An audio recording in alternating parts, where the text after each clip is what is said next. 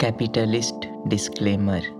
This podcast was created as a part of Podcast Lab by India Film Project in association with Anchor by Spotify. Hello lovelies, welcome back to Soliloquier. I am Ree, and after a long post-depressive nap of 3 weeks, I'm back again for another episode. And spoiler warning, I'm gonna talk about Taylor Swift and her song 22 today. I hope you all know that Taylor re-released her album Red from 2012 this November on the 12th. And no, it was not about fan service or revenge or any gimmick. She did it to take control of her own music and in the process redefine the music industry related to the record labels and musicians. For the uninitiated, I will be info dumping now regarding Taylor's reasoning, so bear with me for now. Taylor was signed on to Big Machine Records in 2005 at age 15 years old, and Big Machine Records owned the master record rights to her first 6 albums. And what are master records? Well, a song contains multiple copyrights, but to understand this, we need to talk about only 2 of them. Taylor always has and always will have the records to the lyrics and arrangement, but the recordings, the ones that are sold on CD, cassettes, vinyl, the ones that are streamed and used in TV show and movies and commercials, that is called the master records. And copyrights to those are held by the record labels, and they pay the artists literally peanuts.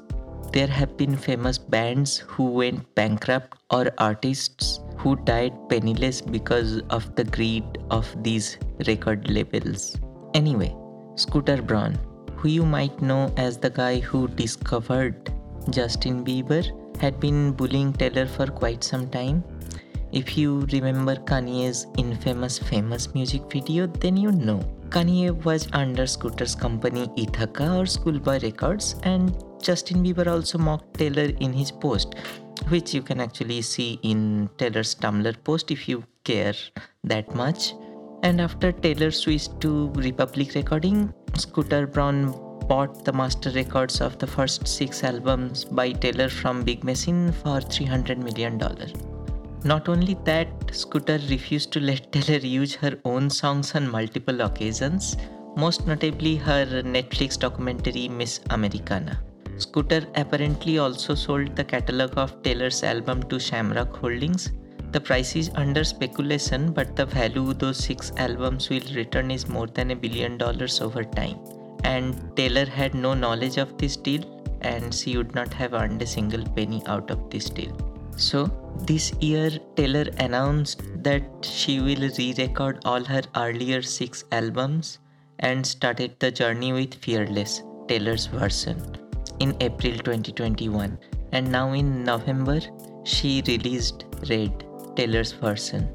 This is about her taking a stance against the bureaucracy of the music industry's talentless men has started a conversation regarding the toxic practice in the music industry where record labels own the music and not the artist. And this is going to define the music industry for the forthcoming future, along with her talking against the very low payout rate of music streaming services. Anyway, let's get back to me. This podcast is about me after all.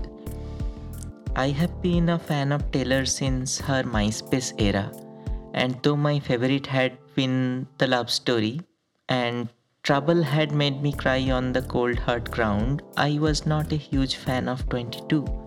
Maybe because I could not relate to the song when I listened to it for the first time when I was 18. This time I was not even excited about 22 either. All my attention was on the 10-minute version of All Too Well. Also, my partner D is a huge Swiftie. We decided to throw a Red release party on the 12th of November and invited fellow queer Swifties in our circle. We made a Taylor shrine, cut out famous lyrics and pasted all over the walls with red roses and balloons. We cooked, and we blasted the album in full volume and danced and sang along and cried with it. It was honestly magical. When 22 started playing, I was sitting by my partner under the Taylor shrine, and as the song went on, it felt like she has been talking about me, and this was honestly unexpected. My eyes were tearing up and I was overwhelmed. All I could do was hold their hand tightly, put my hand on their shoulder, and let the tears flow. Now, I am much closer to 30 than I am to 22. I have never had any attachment with the age of 22 anyway. I was a closeted egg back then, life was shitty, and I had zero clues. But now I do. Now I know what I am and what I want. But hey, I was late for the party. I am grateful that the community does not look down upon older people transitioning mostly, and I am good at cutting people off. But I have always felt left out. I'm not gonna lie. I am jealous of young trans people. People who realize early that they are trans are lucky. I mean, trans femmes have an average life expectancy of 50 years, so I hit my midlife crisis after couple years of coming out, and I was alone. I mean, had I known earlier, I could have planned for it, you know? Also, I am jealous of the trans youth because they have an innocence regarding the community and the world that I do not have. And sometimes I feel I have wasted my youth pretending to be someone I am not. And due to me coming out late, I did not have certain safety nets that young people can afford. But now I'm going through my second puberty and I don't feel like a teenager. This is understandable because I am not a 16-year-old anymore. But I don't feel my age either. It's a place where I don't feel I belong. I can't connect with the trans influencers on the social media. I don't have the money to afford the clothes, let alone surgeries. I didn't feel I belong for a long time. But this year I decided to move out and take control of my life, and it has honestly been quite struggling to say the least. I am autistic and I struggle with doing daily tasks. My in-person communication skills are very poor as well, especially with unknown people. Living alone is a daily struggle I really was not prepared for. Not to mention the lack of jobs and opportunities due to me being trans. Yes, 2021 started very stressfully. At first, I moved out in February and started living alone, and I started socially transitioning as well. My medical transition will start soon, fingers crossed. I met friends after a long time. I started dating again as well, dealt with heartbreaks and also turfs in queer spaces, and being broke in the late 20s. I was happy after a long time. I was surrounded by other trans people in my own home, and it's my safe space. We danced so much and I love to host others, but hey, I'm surviving. That night was truly different from all other nights I have had so far in Kolkata. I mean, I hosted a house party with my partner who is also trans, and we are going steady. I felt at peace. We dressed up and we got decked up, and we are gays in a house party. You know we are rocking Taylor-inspired hipster attires and candles. I was happy. I was really happy. I was drowning in serotonin. And though these moments are rare, these are what that makes me feel at home with my chosen family and real human contact. I was free. I moved out of my parents and I started living on my own. And that has been great for my overall mental health. I am still dealing with multiple mental health issues, but they're much more manageable now. And I have access to proper medical help now as well.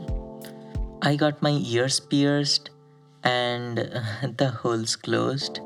But my FF friends all affirmed that it's a very common fame experience. So overall, I am happy my piercing hole closed. I am gonna get it pierced again anyway. And I am confused too. Who isn't anyway? I think our generation, the Indian millennials, deal with confusion the most because we are the bridging generation of two completely different generations, the boomers and the Gen Z. But personally, I have been dealing with confusion regarding my sexuality. Mainly I go by queer, but I'm exploring. And that's a talk for another day. And God, yes, I have been lonely. It's the pandemic. We have all been lonely. Physically, mentally, or emotionally. One way or the other. If you haven't been lonely, I am very, very jealous of you. I do have a partner, but having a partner is not a cure for loneliness. You know, I planned how my living alone life would be.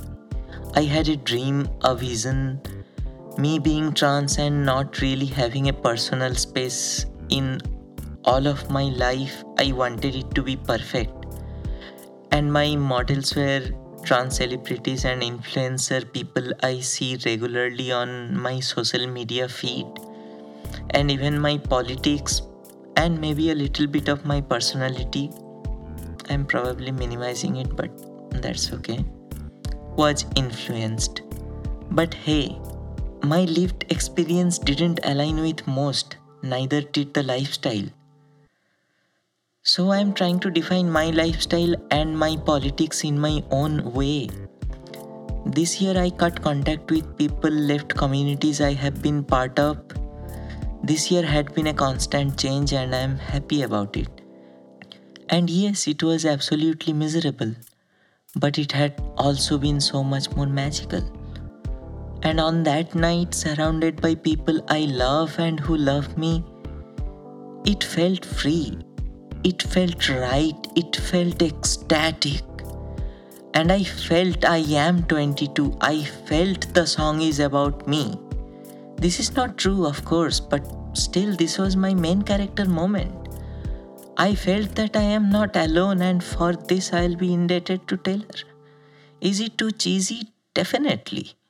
But I know what I felt and all the emotions that I still can't process or put down in words. But that's okay. I'm sure I'll get there eventually. Maybe stay tuned to find out if I do. I gotta go now though. I don't have any much more to talk. Also, I need to apply for some new jobs. If you wanna talk, you can always slide into my DMs at readerspace on Instagram. See you baby soon. Bye.